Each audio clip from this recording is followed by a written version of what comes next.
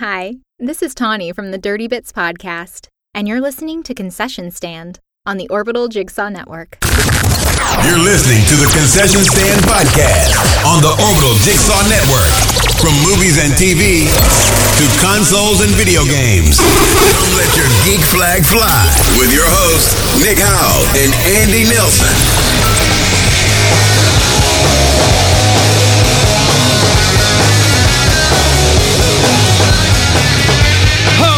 Welcome back to the Concession Stand podcast. If you're joining us for the first time, we are glad to have you on board for episode number 53. I'm Nick Howell, and sitting across from me, Mr. Andy Nelson. How are you, sir? I am doing fantastic. Coming up later in the show, we'll talk about a bunch of Star Wars news, some more details regarding that Lord of the Rings series we talked about last week, and a few high-profile video games will soon be showing up on our TV and movie screens. Well, you can find this and other shows over at orbitaljigsaw.com, on Facebook at facebook.com/official concession stand, or over on Twitter at concession stand. Come on over, hang out with us, let us know your thoughts on the show over on iTunes. And if you like what we're doing, head over to patreon.com/concession stand, throw a couple of bucks in the tip jar, or you can even sign up to do your very own Stone Cold Salute on an upcoming episode. But let's crack a beer and get right into it. Yes.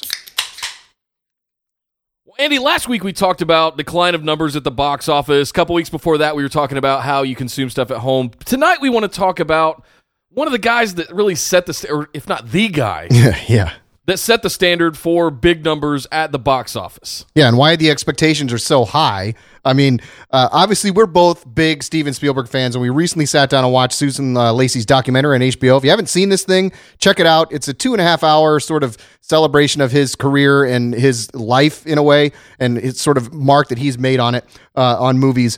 And tonight we want to talk about that film and expand a little bit with our own insights and opinions of that film and Spielberg and how he means so much to us and to all fans of geek culture. Yeah, absolutely. So some of the big things to really start this out, I mean, this was a chronological beginning to end compendium of his career, with a few notable exceptions, which we'll talk about later. But starting at the very beginning of him being a kid in the late 60s, coming into Universal, starting to make his own little home movies.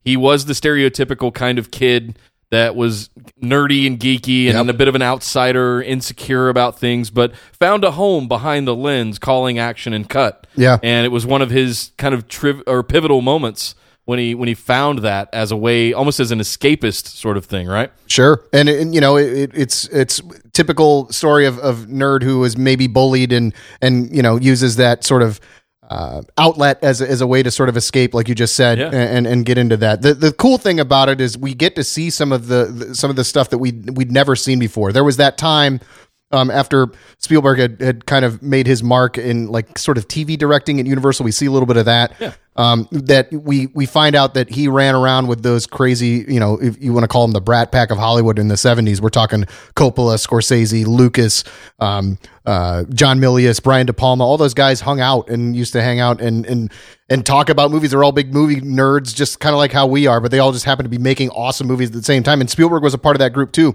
And we see this really cool behind the scenes, like home movie footage of them all just kind of playing pool, and like they were passing the camera around. You could tell they were all trying to outdo each other. And then they cut to these interviews of these guys now kind of looking back fondly on that time. And wow, what an amazing, just a glimpse into that time when basically they changed the face of Hollywood with these kind of movies that they were making, and movies that have stood the test of time. So That was really cool to see, just that sort of behind the scenes stuff for sure. Well, before he got into that, there is this legend that I wanted to bring up and address, and I think we had a little bit of a disagreement of whether or not it was corroborated by Steven himself, but it wasn't. We went back and double-checked.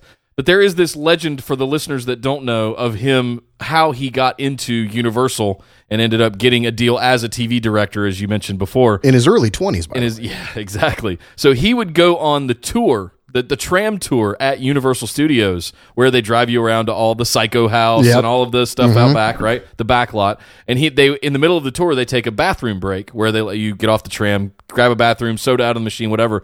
Well, the story goes is that he would, and he did say this himself, he would go into the bathroom and just not come out. And he would wait until the tram left until he could hear a pin drop, his words. Yeah. And then he was on the lot. He was on the lot at Universal, would sneak onto Hitchcock Pictures, would do... According to other stories, sure. And he had an office on the 6th floor, and he put his name on it and just sort of ended up there. Requisitioned a phone and all kinds of stuff, right? So I thought that was one of the more fun things. Of course, that is part of the lore of Hollywood here, that we understand. And he was denied acceptance to USC Film School by USC. Yeah. He said his grades weren't good enough, but then he said he had a sit down interview, and they're like, "Oh no, sir, that's we're just not going to take it. We're going to take that Lucas guy instead." So that worked out for him. So at least they had a big name. But imagine if both of those guys had come out of that same university. Well, he ended up making a short film called Amblin, which, funny enough, years later became Amblin Entertainment, kind of the name, pseudonym for his production company. But Amblin led to him getting a 7-year deal at Universal under Sid Sheinberg? Sid Sheinberg, yeah. And we hear from him as well, about the deal that he made, and that was so cool. Yeah, like this. It's just that those classic stories that you love hearing about how somebody just recognizes talent, and you take somebody under your wing, and he said, "I'm going to live and die with you. You know, I will be there for your successes and failures." That was coming out of his mouth, is what he told him. Or no, I think Spielberg said something along those lines. I'll have your back in failure as much as I will in success, right? Right. So he goes off and he makes Duel for ABC, and we get that really cool story about how Lucas was like, "I don't know about the Spielberg kid, you know, and I'm going to go watch Duel," and we walked out of a party or something at Coppola's house. Yeah. Like, you hear all these like cool stories. And Lucas says, I was only going to watch about 30 minutes of it, and then I couldn't turn it off. And so then, like, he was like accepted into the group at that point. They realized he was a thing. And then we go right into Jaws territory, and how that troubled production and some of the shortcuts that he had to take to get that movie made. And it was, you know, we've all heard the legend of Jaws and the shark not working, and all these 30-year anniversary, you know, documentaries we've seen on the DVD extras. And he just talks about, it's cool when you hear from him about like, the shark wasn't working, so we created the yellow barrel thing, and that it helped make the suspense real, and the Hitchcock trick of it's almost scarier what you don't see. And then you have this really cool thing where John Williams is talking about the two notes and how the notes build if the shark's close, and if he's further away, the music goes away. So as an audience, whether or not you see that physical shark, they told the story, and the fear is all set on what you don't see and the music. So, and there's something inherently terrifying about the sea, because we have no idea. It's less explored than the moon and Mars at this point. Right? And I mean, even if I mean, as a kid, I didn't live near the ocean, and you know, you were in the Carolinas, so you were at least close to it. But there was still that fear, like that. If you ever went to I remember when we went to the ocean for the first time, somewhere in the Atlantic Ocean, probably in Florida, on a trip to Disneyland or something. But you're still nervous that there's going to be a shark because of what they set up. There's that fear of the water. Oh, I stepped on all kinds of crabs and shells and fish, and you know, you'd feel them slap your legs. Under the water? Yeah. I don't like the ocean, not because of that, but I just don't like the ocean because of the unknown. I'd rather just swim in a pool. And that's the exact psychosis of what made the barrels and the dock and all of that stuff under the boat that you never saw actually work. Yeah. Well, another one that came up that we thought was really special was Bob Baladan had a quote where he said, Steven doesn't want to make little personal movies. He wants to make big personal movies. What did you take away from this one? Well, if you don't know who Bob Baladan is, he is... If you've seen Close Encounters, he's the scientist with like the red hair that's kind of long and the big beard. Yeah. That always sits down with Francois Truffaut and asks Dreyfuss's character all the questions.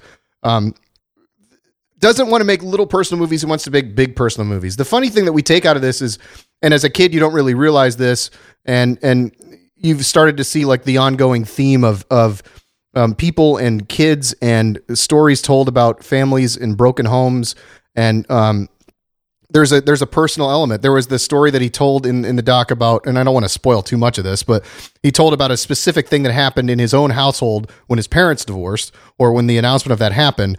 And that scene that he describes is literally recreated in Close Encounters, but there's no reason for us to ever know that. But then it's to see this like therapeutic, like, recreation of that. And he even says himself that like his movies were sort of a therapy for him. So that was an interesting sort of side of it that we'd never, for us, it's just like, oh, and there's a lot of that, like in his movies, this sitting around at the dinner table, which we can all relate to.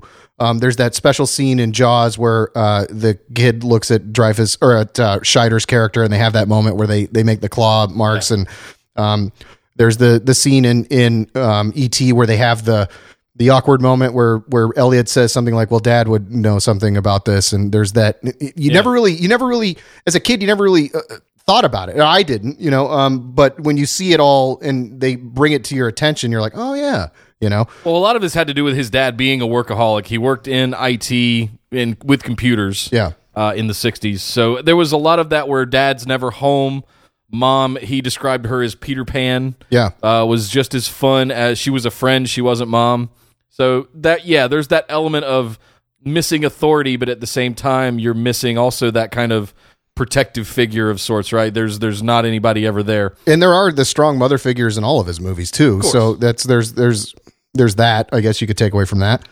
The next big one that stood out for me was once the Brat Pack was established and they all started to trust each other and constructively critique each other's work and it became competitive. Yeah.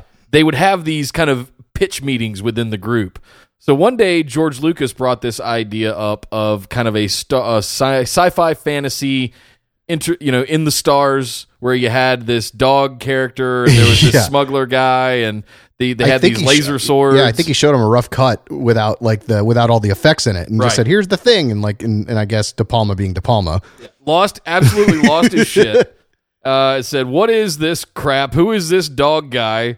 What is this even about? I have no idea what the hell you're even trying to tell me. What you need to do is have this opening thing at the thing where the credits come out of the screen and it tells you the whole story so that the audience understands what it is they're actually watching."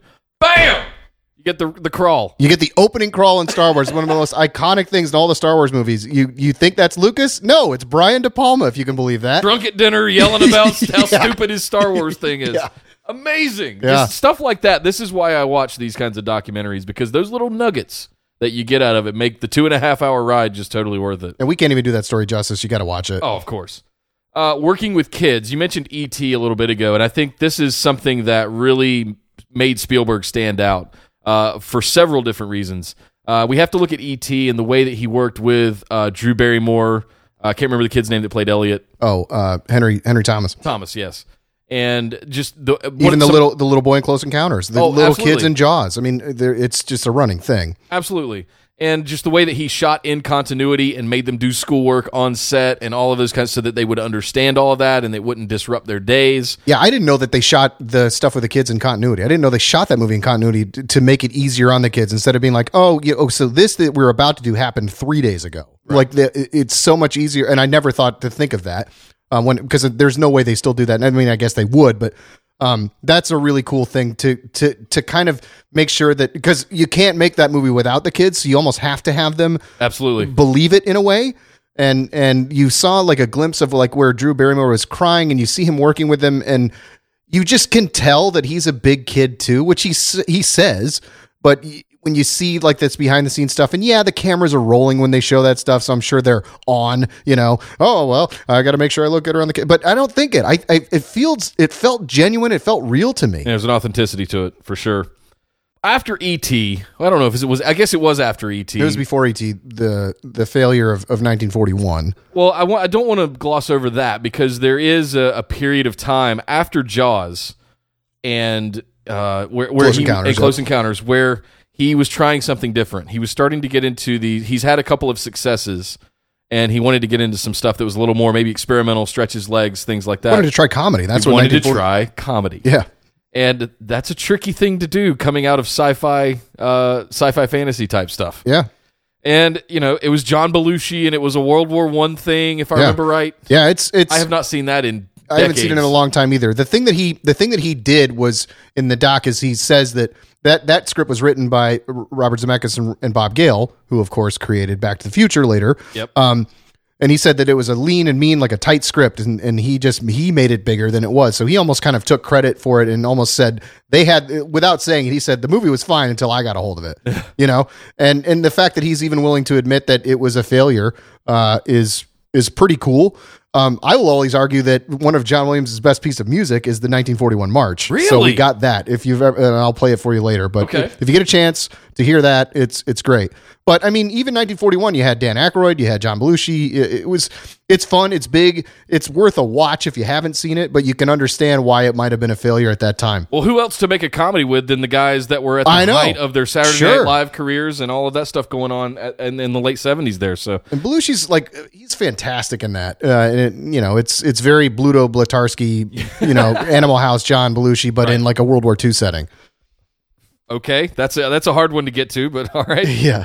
The interesting part about that, though, is that you tend to lose confidence when things don't go well like that as a director, as a filmmaker. But then good old friend George Lucas comes by and goes, I want to make a James Bond movie. Yeah. And Steven's like, I don't want to make a James Bond movie. Well, it's about this archaeologist guy, and he goes out and he finds these supernatural treasures. Yeah, and it'll be like the old serials from the 50s that we used to watch. Right. He's like, okay, that sounds kind of cool. Yeah. I'm in. But the funny thing we learn is that Paramount, whoever was underwriting it at the time, Columbia, wasn't it? It's a Paramount movie. Yeah. But they didn't have the confidence in Spielberg because he had gone over budget on Jaws, and 1941 was a bit of a failure. So they were like, "Uh-oh, what are we going to do?"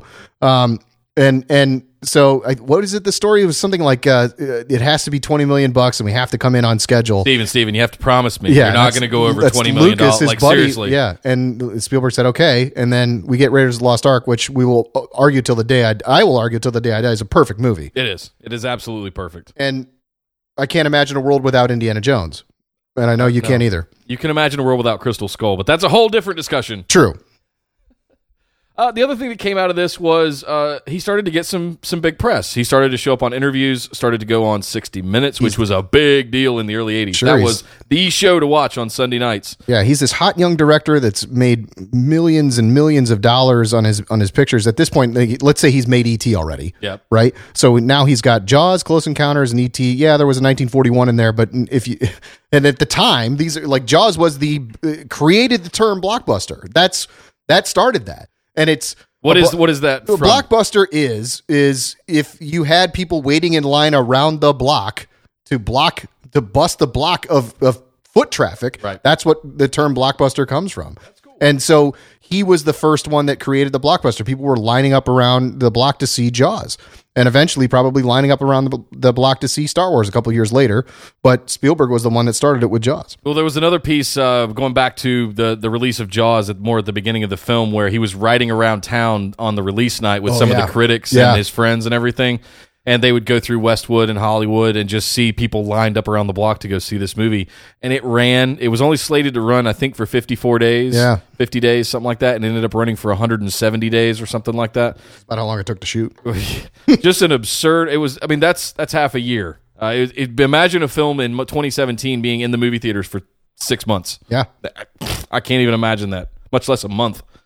So anyway, he was on this 60 Minutes asking about...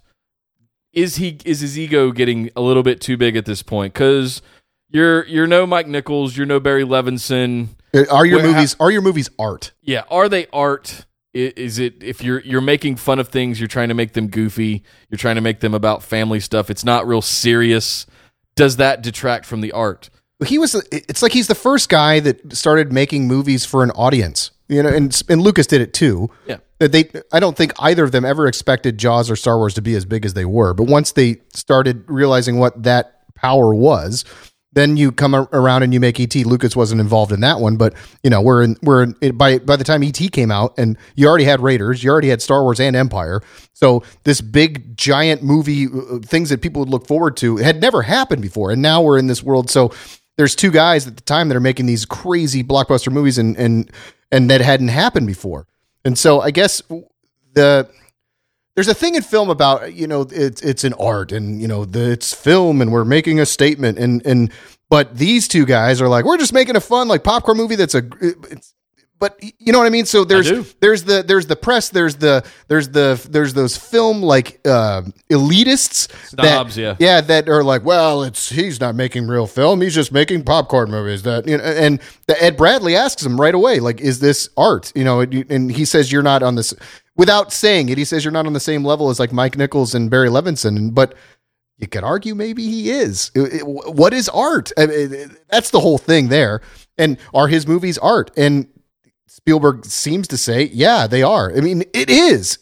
Films are an art whether they're commercially successful or not. It's still somebody's vision. Well, the thing that I took away from this was it sent him down a different kind of rabbit hole of the films that he made throughout the rest of the 80s with things like Color Purple, Empire of the Sun. Yep. And, yes, he still did Temple of Doom, but... That was 83, so then, after that, it's Color Purple, Empire of the Sun, and then Always. Which are all sort of... And even attacking Color Purple for him, there was accusations of him sort of... not whitewashing it, that's the wrong word, but that he sentimentalized it too much. If you've never read The Color Purple, the book, it's filthy. Yeah, it is a filthy, filthy book, and it was required reading in high school for me. Really? I didn't know that. In ninth grade, we had to read The Color Purple and The Hobbit. Which was, polar opposite different things, ends of the things, but I mean, gratuitous use of the P word and, lesbian encounters and all kinds of stuff surrounded by... slavery and problems with homes and, black marriages and language and things like that. It was, for a ninth grader reading that book, that was a really difficult book to read for me. I've never read it. I'll admit that freely. I've seen the movie and I loved it. But well, many people have seen this movie and, Oprah Winfrey and Whoopi Goldberg in a black movie. It's fantastic. And, I enjoy the movie. But at the same time, people need to understand that the liberties that Stephen took was to not go that far, or as far as the book took it. And I don't know that. I think he did the right thing there. I don't know that you could have gotten away with that movie. I think he still makes his point about what happens there without going and that gets. You didn't need the shot of her holding the mirror to her vagina, or explaining to her how to touch herself, and that just wasn't. That's a director's choice, and I would argue it's probably the correct one. Sure. And I think what happened at that time was I think he was trying to prove to the world that he didn't necessarily need to make the big alien blockbuster or Indiana Jones blockbuster. He was trying to say, I can make call it a real movie as well. Even Empire of the Sun and Always is a movie that is forgotten about. That's what he did, I think, before Hook. I think it's 89. Anyways, a lot of those movies it's him growing up in a way. Like he says that he married Kate Capshaw, after Temple of Doom. And, he starts to make movies that are more adult in fare and tell a story, not necessarily through the eyes of a kid, because Empire of the Sun is certainly told through the eyes of a kid. I love Empire of the Sun. And by the way, just like when they start going to the Empire of the Sun stuff, isn't it crazy to hear Christian Bale, because they brought in like all the heavy hitters. That's what's kind of neat too. But they bring in Christian Bale and he's not talking in the Bruce Wayne voice. And I'm like, what? Christian Bale's real accent sucks. He's British. I know. He's like, I think that's me doing a terrible Christian Bale impression. I just want him to be like, say to me, but he doesn't. And yeah, it kind of throws you off, but he walks into the barracks as a little kid and Empire swear to me. Yeah. Well, you mentioned him growing up and getting into serious films and marrying Kate, and there was a whole process that they went over about where he had kind of detracted away from Judaism because it made him even more of an outsider in the community. And one of the things about Kate Capshaw? Yeah, Kate Capshaw. Kate Capshaw. That as part of the marriage was she converted to Judaism, really wanted to be part of the ceremonies and the traditions and all of that stuff of Orthodox Judaism. And one of the ways that he celebrated that or went about celebrating that was making Schindler's List. And this, I have to say that this was my favorite part of this documentary was the examination and some of the explanation by critics, by other filmmakers, by actors, of some of the elements that I had not truly understood before within Schindler's List, and the details of the girl in the red coat, and how that was a representation of the entire Holocaust, and how it was everybody knew it was going on, but everybody kind of turned a blind eye, and it was almost a narrative to society, and life in general of how horrific, terrible things can happen if evil is allowed and nobody says anything or does anything. Cut right to the shot of her on the body cart being wheeled to the fire pit. And that's wow. I had never put all that together. I actually had to pause the documentary and just let my mind be blown for a second because I want to go watch Schindler's List again now and really put that all in perspective. I've watched it twice. It's not necessarily a movie you want to watch again and again because it's so tough to watch. About 10 years since I've seen it. It's been a couple for me, but not that long. I went back and watched it a couple years ago. But when that came out in 93, we'll get to the rest of 93 for him in a second because it was a huge year. But we knew that the Holocaust had happened, right? But it's not like they were making movies about it. It's not like they were showing us old clips of things on the History Channel. Right. So this was our first exposure to just a portion of that. And we didn't even see the worst in this movie. We saw horrible things and we got a glimpse of to what it was like. And he even talks about how he changed his entire movie making style. And by that, I mean, not these big sweeping crane shots and really cool special effects shots and composure. He said he got down and dirty with it. He went handheld and he never done a lot of handheld work. And he ran it himself. Yeah. And he would just see stuff and they were telling all these crazy stories from, and they shot at Auschwitz and in the places where these things happen. So imagine, I'm trying to put myself in the situation of being on a crew for something like this. And just the gravity of where you're doing all of this, and then also having to make this film that is going to be a statement and that needs to open up eyes to this horrible thing that happened, and to have that amount of responsibility, not just for him, but for as a crew to get this out there to the world and let them see it. It's impressive. And it's 100% deserving of the best picture that it won, and it's not like, well, it's the best picture because they tackled this really, it's not, that wasn't that like Hollywood, like this is the thing we should give it to. Like it absolutely deserved it as a film. And there's some great moments with Liam Neeson talking about to other actors and about how he was taking direction from Steven in the minutest of details, like how to smoke. Yeah. And he was like, I'm a smoker. I know how to smoke. Don't tell me how to smoke. And worried about being puppeted and all that stuff. So definitely watch for some of that stuff alone. For me, that 20-minute section on Schindler's List is probably my favorite part of that documentary. Yeah, mine too. And it just reminds you that while he was the great blockbuster director that we love to this day, he also can make a movie like that, and then a couple years later he'll make another one. But one other thing about the Schindler's List year, we need to remind everybody that in a 1-year period, he made Schindler's List and Jurassic Park, two monumental parts of cinema. One for the historical significance of it and what it's done to, like, him creating the Shoah Foundation and opening up eyes and getting stories from Holocaust survivors and documenting that for history. If that movie hadn't been made, all of that stuff wouldn't have happened. But he had the power to do it. Like he had said even that he wouldn't have done Schindler's. He kept putting it off until he was ready. And at that point he was ready. And he was also, he had the script since like 82 or 83 or something. It's based on a book, and it's based on a true story.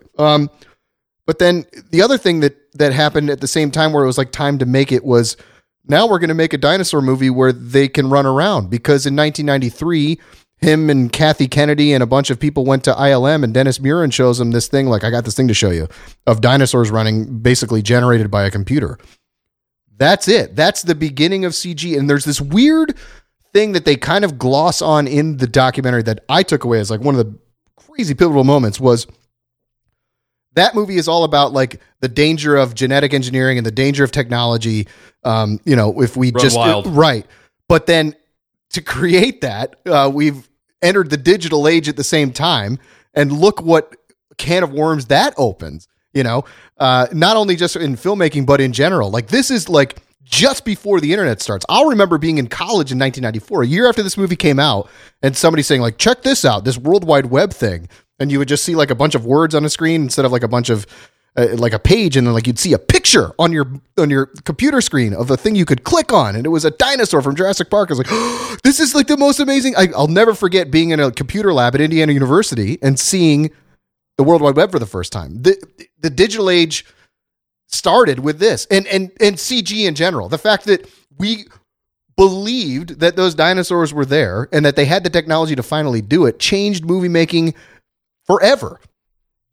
David Koepp even says it in the document. The screenwriter says when we sat down and saw that screen test, it was like when they added sound to motion pictures. That's how big and how monumental this moment was. Well, the big takeaway for me for 1993 and for Steven Spielberg was those are two of arguably the most risky projects at that time that any man could have taken on, and he took them both on. Yeah. It's insane. It is insane to me to put that into perspective. And I was a shitty little snot-nosed teenager at this time. I had no perspective on what that meant. And even to be a 40-year-old man now, I really didn't understand the gravity of what he went through to get both of those things made. And there's rumors of Lucas apparently cutting one or the two that, we'll never know unless somebody tells us, or unless one of the two of them tells us. But yeah, as someone who ended up working in technology and ended up out here in LA, it's one of those things where we always look back on Jurassic Park. And one of the things that Kathy Kennedy called out was, as soon as he said he wanted to make a dinosaur movie, I immediately called on my friends that were in like puppeteering and, prosthetics and things like that. And he's like, no. I need to see head to toe, full length dinosaurs on screen running. Yeah. And all the puppeteer guys kind of just shrugged and went, yeah, we got nothing. And then the ILM guy called. So here's a quick story that I just looked up. Sid Sheinberg, head of Universal at the time, which we know gave Spielberg his start, wouldn't greenlight the Holocaust drama Schindler's List unless the director signed on for the summer dinosaur thriller Jurassic Park. He took the challenge in his stride, right? So he shot Jurassic Park in Hawaii in the autumn of 92. They completed the filming 12 days early. All right, that's nuts to begin with. And Spielberg's editor delivered a super fast rough cut. So while Spielberg was working on Schindler's List, he was calling back to California, and Lucas was working on helping him edit that movie as he was shooting Schindler's List. In Poland. That's insane. Wow. Well, just to get even more insane, we have to move on to the next big project. But you could have retired at that point. You've done it all, right? Of course. You've done it all. But he didn't. He went and made another monumental big movie. Saving Private Ryan. This to me is one of the movies that came out while I was in college that greatly affected me as a teenager. Me as well. It left its mark on me in a big, big way. As silly as the story about finding a lost soldier so that he could go home might be, as simple as that might be, the way that the story was told, the way that the shots were composed, the way that now in a filmmaking way I understand what it took to do that whole just opening Omaha Beach sequence. And it took 30 days. And they went yard by yard. They shot it in continuity according to the doc, and I had no idea. Yeah, a yard a day with 8 different camera setups and shit, and just 1 yard at a time for 30 days. Crazy. God! It's crazy. And many people argue, and I agree with the argument, it's the best 10 minutes of war movie put on film and may never be topped.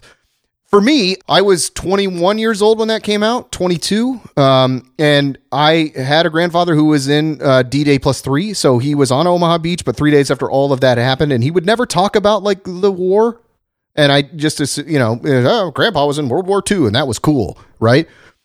But that movie it made me realize what they went through. I had no concept of like being in combat. I'd played some video games and I'd read some stuff, but it made it feel like you were there. And he did that, and it was this huge, like, eye-opening thing for me to realize, oh man, my grandfather did that. And maybe that's why he never talks about it anymore. And he wouldn't go see it because he didn't want to relive it. It was also a big deal about the level of sound and sound editing that went into that sequence and that entire movie, and what a difference that made for that film. Because you can hear the bullets whizzing by, hitting and penetrating flesh, and the water and zipping through, and all of that, and the machine guns going off, and the bombs going off, and the mortars going off. All of that is just a part of it, and it's nothing. I'm not going to say it's nothing without the sound, but it wouldn't be the experience that it was without that level of sound and the care that was put into creating that experience. And we would be remiss to mention, and they don't talk about it in the doc, but they also, him and Tom Hanks, as a result of that, they went out and made sure that those veterans from World War II were remembered, and we created the memorial for them, and they've been champions for making sure that those guys are remembered. So that's a cool thing that came out of that too, aside from this fantastic movie that didn't win Best Picture, believe it or not. Shakespeare in Love did, but there you go.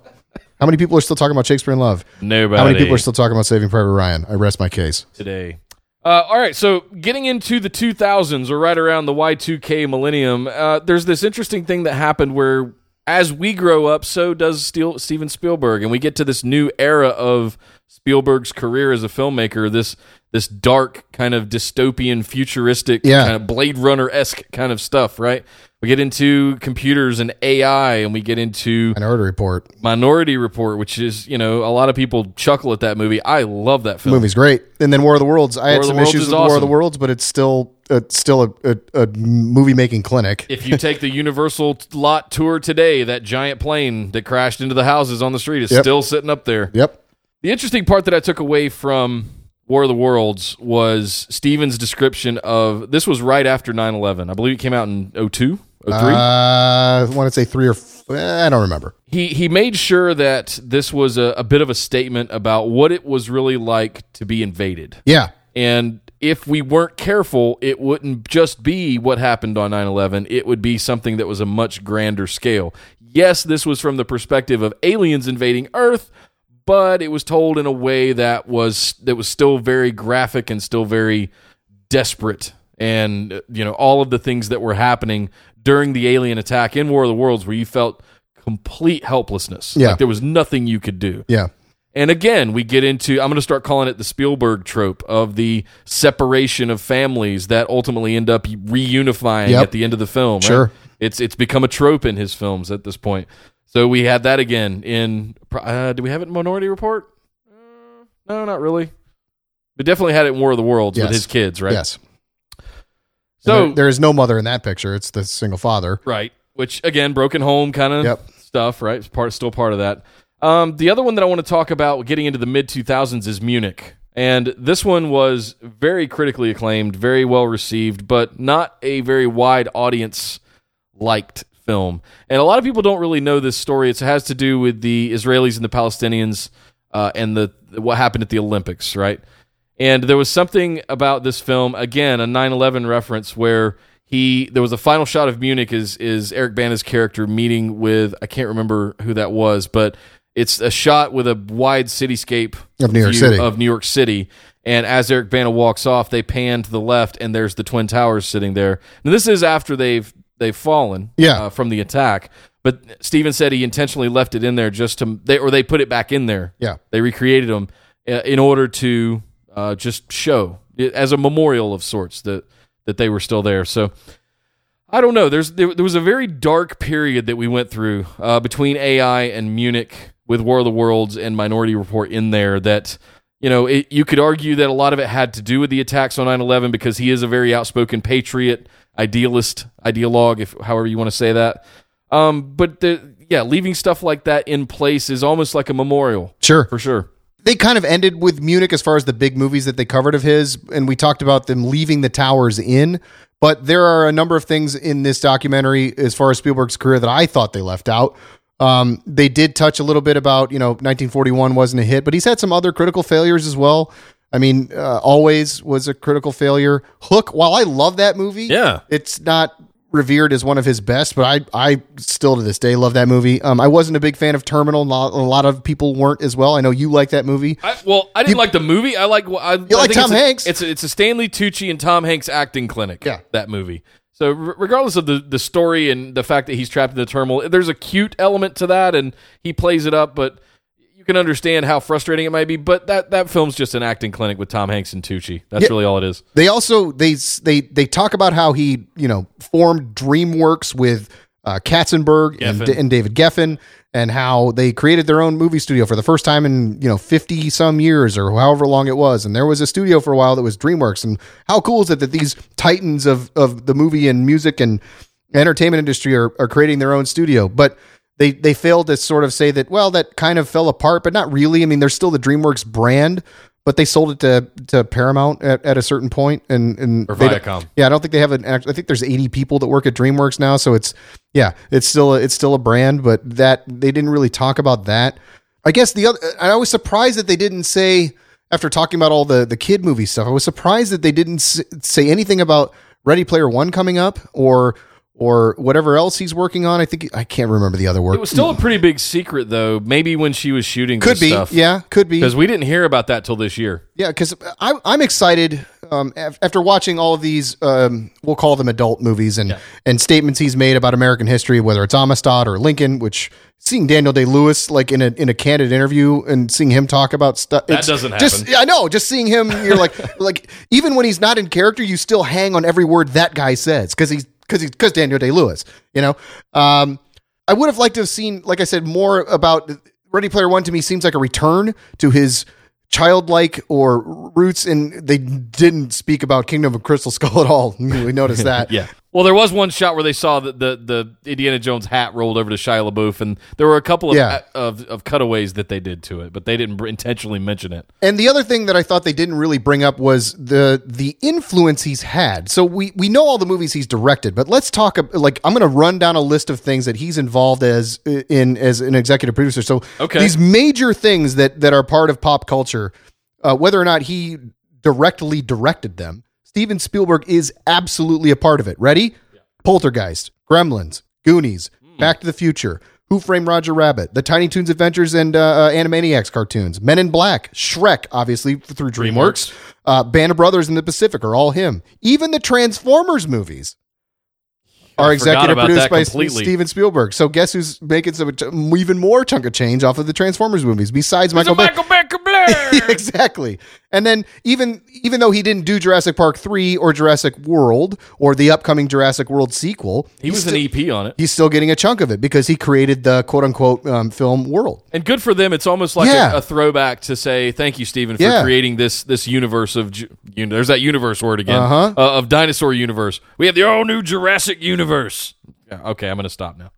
With all of that mentioned, I would like to kind of close this conversation out with not only the influence of the films that he had, but some modern auteurs of his generation, and also some of the new up and comers that we're seeing today. So we mentioned the Brat Pack at the beginning of the film, which was De Palma, Lucas, Scorsese, Spielberg, and Coppola. Yeah. That's the 5 from the Brat Pack. And let's talk about those 5. Yeah. Who's still making movies out of those 5? Spielberg. And Scorsese.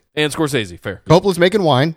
Lucas sold Lucasfilm. He doesn't want to do it anymore. Cashed out. He's building an awesome museum here in LA. Yes. And De Palma is making his documentary about himself, about him being angry. I can't wait. I still haven't seen it. It's on Netflix. But it is. And these are great filmmakers that you wish were still telling stories. But Spielberg is and has evolved as the world has gone on, just like Scorsese did as well.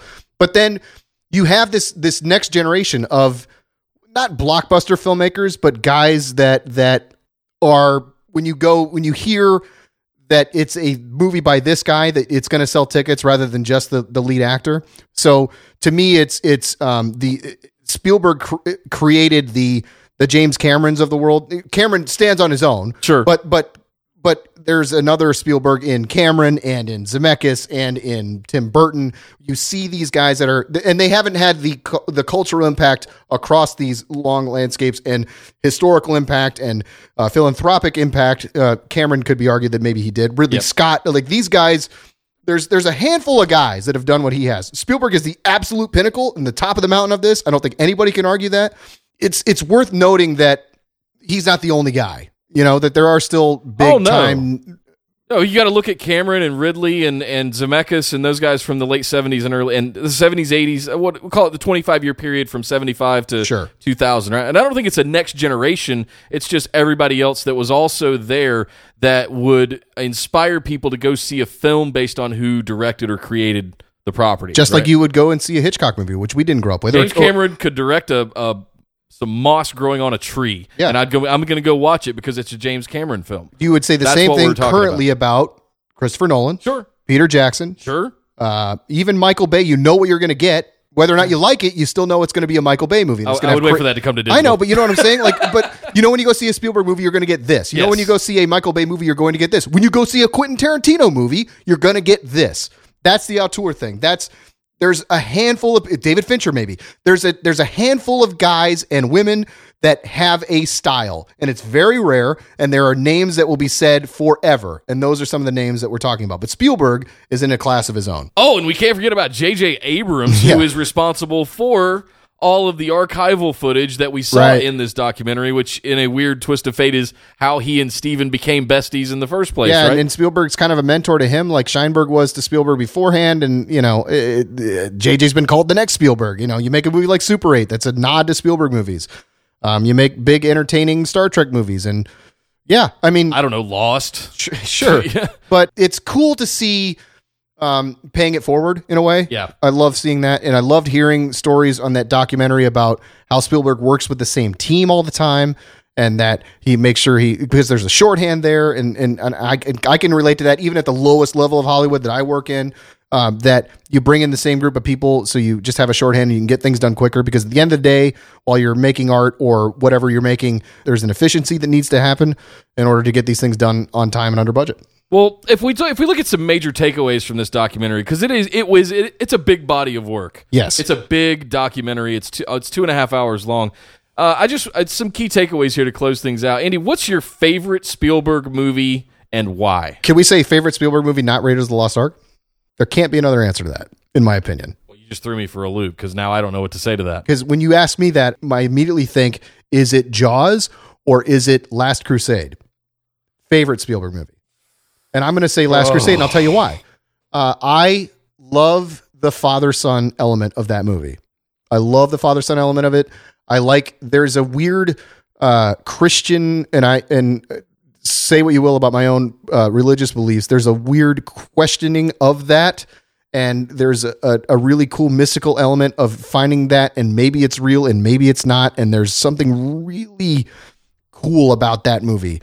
And it's just fun, and it's a culmination of that character, and you're seeing him, Indiana Jones, and you're seeing him making nods to the other movies that have happened, and it's just fun, and I'm going to say Last Crusade. It's funny you brought that up, because that triggered another memory of something else that was said. In order for Spielberg to accept Lucas's offer to make the film, he had to agree to make 2 more of them after that. Yeah, so not only coming in after budget. So that's how we got the trilogy, right, of Temple of Doom and Last Crusade. What's your favorite Spielberg movie?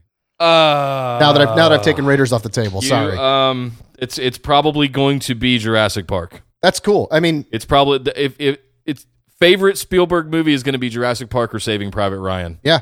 And it's very hard to choose between those two for me. Yeah, it's like having a bunch of kids and saying who's your favorite. I mean, he owned the 90s for me. All of those movies, and even the early 2000s for that matter, with Minority Report and even AI, which not everybody likes. I love it. War of the Worlds, I really enjoy. So I mean, it's hard for me to pick. It's going to come down to Jurassic Park and Saving Private Ryan, and I can't pick between those two. One more thing I'll say, and this is somewhat personal. He is the reason I am sitting here right now in Sherman Oaks, California. Really? Well, think about it. I mean, I wanted to get. I didn't know it was that personal. Well, but I was touched and motivated as a young kid to get involved in this sort of world somehow. Be careful saying you were touched as a kid in Hollywood now. I know. It's a little touchy right now. But I was, no pun intended. Yeah, it was seeing Star Wars and seeing Indiana Jones and E.T. like open up this magical world that I wanted to be a part of.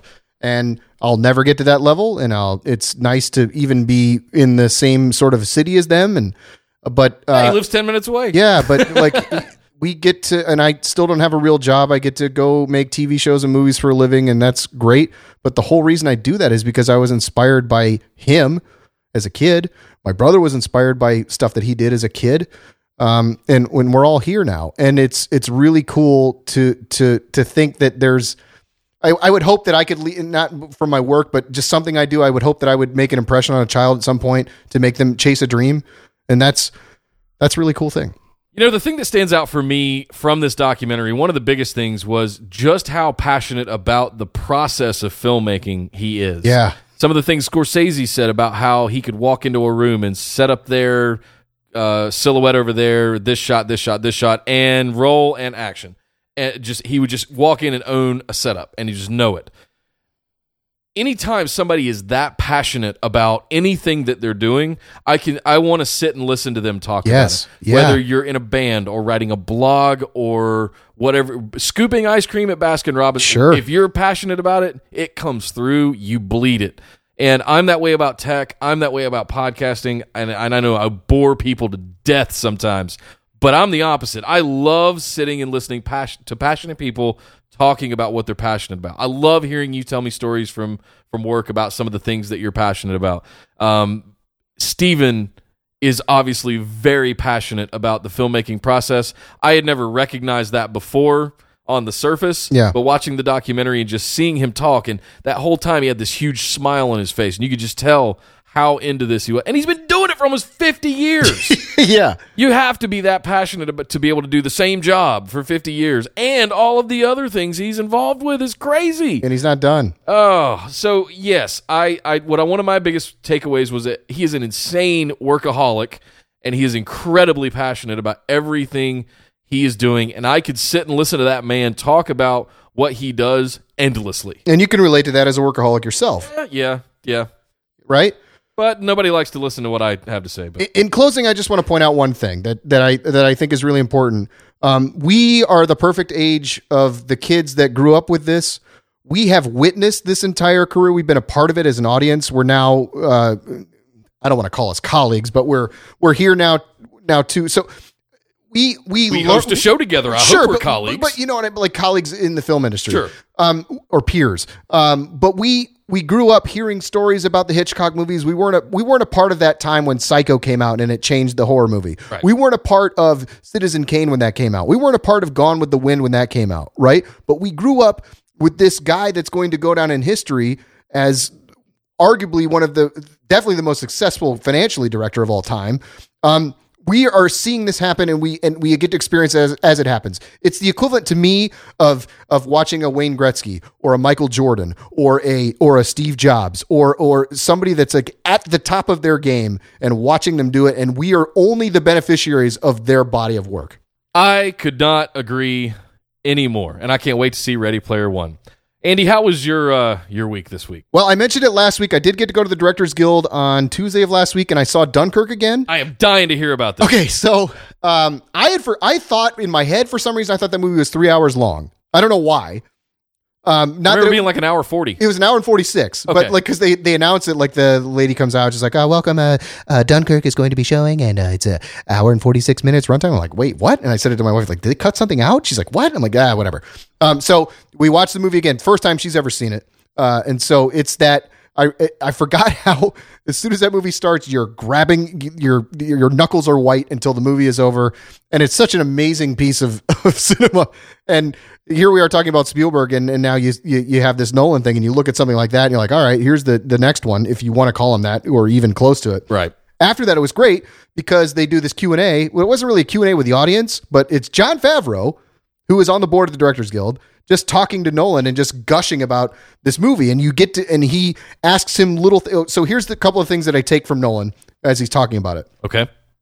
He doesn't put temp music into a movie when he's writing or when he's cutting it, meaning that usually when you're cutting a movie, you drop some music from another movie to get the feel of it. He calls Hans Zimmer as he's shooting it and says, "I want you to create this sort of feel or tone." And so he has Zimmer on contract, like well before the movie has even started, to give him a sort of ethereal sound that he wanted, so he can sort of cut to that as he goes. Because I don't know if he's taking dailies and putting that all together. The other thing that I take away from it now, after watching the Spielberg documentary, is about how much of a student of cinema Nolan is as well. Yeah. And how he goes back and watches what other people did. He said he called Spielberg about shooting on the water. He said he called certain guys about what's it like to shoot on the water? What's it like to shoot? Well, so he's getting advice from these guys. And it's great that you hear these people talking to each other about what are the difficulties? How am I going to do this? And just to hear him talk about also trying to be, and again, the thing about Dunkirk is it's a British legend, just like over here, a classic story from World War II would be about somebody, some crazy thing. Pearl Harbor or something. Sure. Yeah. It's their version, if you want to call it that, it's their version of that. So he also, like Spielberg, when he goes back and makes something he wanted to be as historically accurate as possible.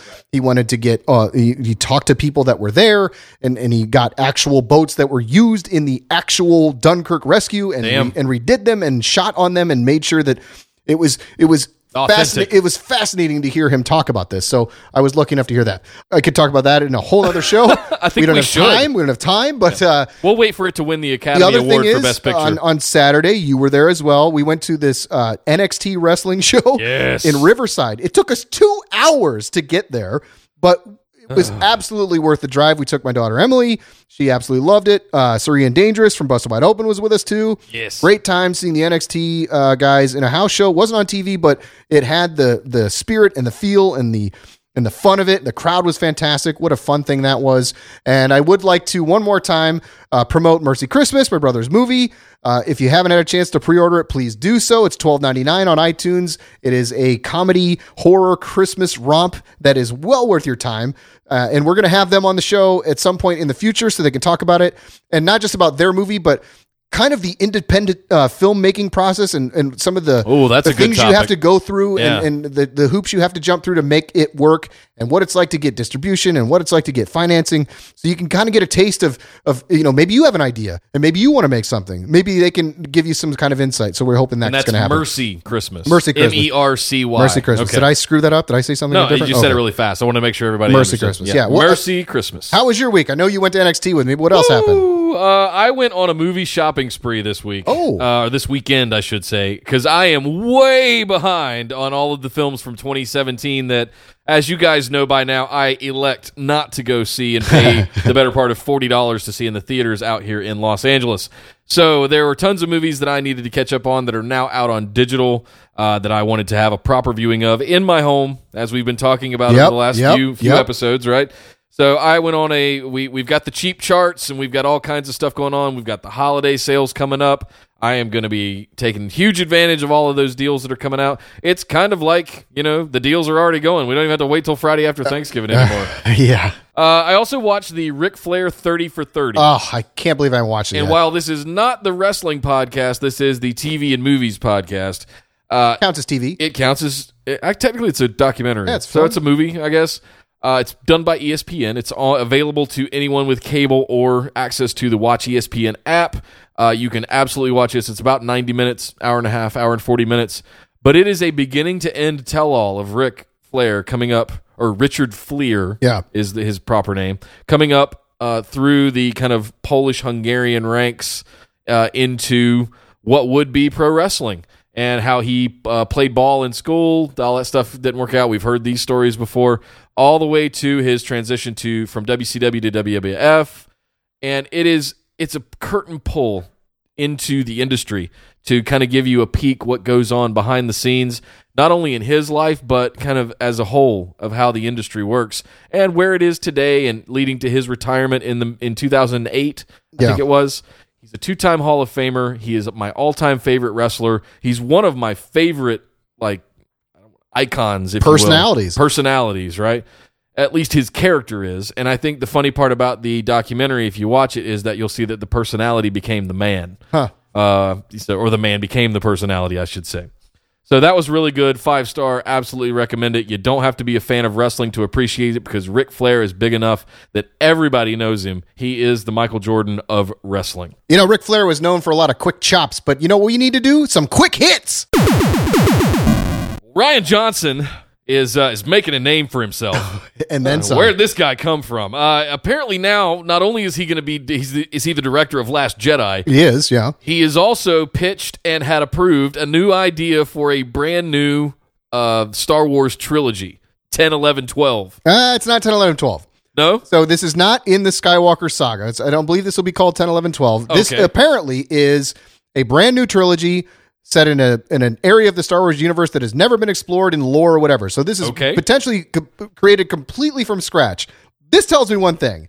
Number one, Last Jedi must be amazing. Yeah. If they are like, yes, go ahead, and he's going to write and direct the first movie of these three, And who knows what else happens afterwards. Now we know why he didn't get episode 9, because he's going to be busy doing all this stuff in prep. Episode 10? Episode 9, because remember, Trevorrow was supposed to do it, and they're like, oh no, JJ's doing it now. Right. If this guy made such a great Last Jedi movie, you'd think they'd be like, yep, make episode 9 too. Now we know why. Well, not only are we going to get a whole new trilogy of Star Wars, apparently we're also going to get a live-action TV series. Yeah, this was announced at a conference call, Disney conference, like earnings call. Emperor Palpatine. I've never been a part of these, but Bob Iger announces that there's going to be some live-action Star Wars TV show probably in 2019. Seems to coincide right along the time of the Disney streaming service. I'm twisting my evil mustache over here. Derek Connolly, who was the writer of Jurassic World, is now apparently going to script a Metal Gear Solid movie.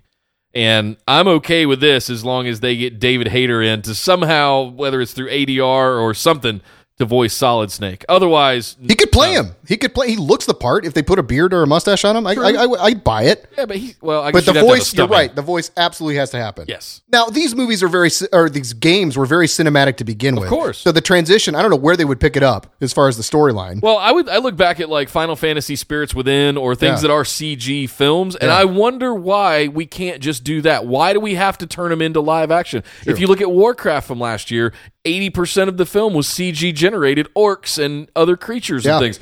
Why does it have to be cast with physical people? And if they're doing that, why not just be in mocap so that you can make them whoever you want to be?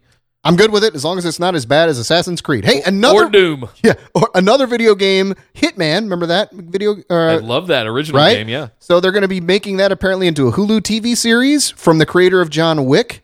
Is this their response to that rumor that they're going to make that John Wick spin-off series about the Continental Hotel? Who's they? We don't know who they is yet. We just know that it's in development. Well, why would the writer of John Wick or the creator of John Wick go against Continental to make a Hitman? That's what doesn't compute with me. Or maybe he owns the rights to Continental and he can make money off of both. That's what I would do. Okay. That's what I would do. I'm going to say tread carefully, but skeptically optimistic. I can't talk to skeptically optimistic. It's tough, man. That is hard.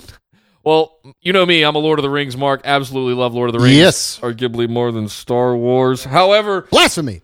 Multiple seasons have been committed to by Amazon in a move that they have come out and bluntly said that they want to make the next Game of Thrones. Yeah. And, okay, you have at first you had my curiosity. Yeah. Now you have my attention. We want to get in the swords and dragons business. Yes, and why wouldn't you? Yeah.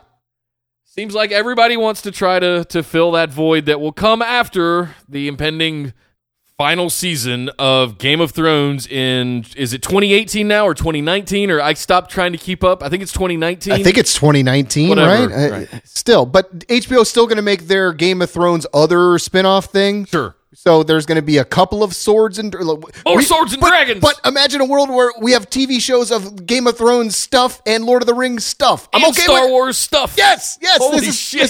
This is it. My head exploded. It's almost as exciting as Friday is going to be. November 17th. Remember when October 27th happened and all of these things came out? The same thing is happening on Friday. We have Justice League coming out in theaters. We have The Punisher coming onto Netflix, and we have that Star Wars Battlefront video game all on the same day. Head exploding. Oh my goodness. Which will bring me to something that I do want to mention. The Black Friday thing that's coming next weekend or whatever after Thanksgiving. It's Black November now. Like the deals have already started. So I will say this to all of the people making crazy deals right now for bringing out video games right now. The November month, the Q4 of the financial thing that makes all of these cool geek things come out to us. Whoever's in charge of that, I will give you the Stone Cold salute. I said, give me a hell yeah. Well, speaking of deals, we have a big sale going on right now over in the Orbital Jigsaw merchandise store across all of our shows. As a matter of fact, the entire tpublic.com site is on sale. Yes. So speaking of Black November, not just Black Friday, everything's on sale. So you can find great deals on all shows from Orbital Jigsaw's podcast network, shirts, coffee mugs, everything, phone cases. We even have tote bags now. Right? It is the upcoming holiday season. I'm sure if you're listening to a podcast, either yourself or somebody you love listens to podcasts and loves some of the stuff they do, a t-shirt from their favorite show is a great idea. So don't forget to check out some sweet swag from your favorite shows or maybe their favorite shows as a gift idea or a stocking stuffer.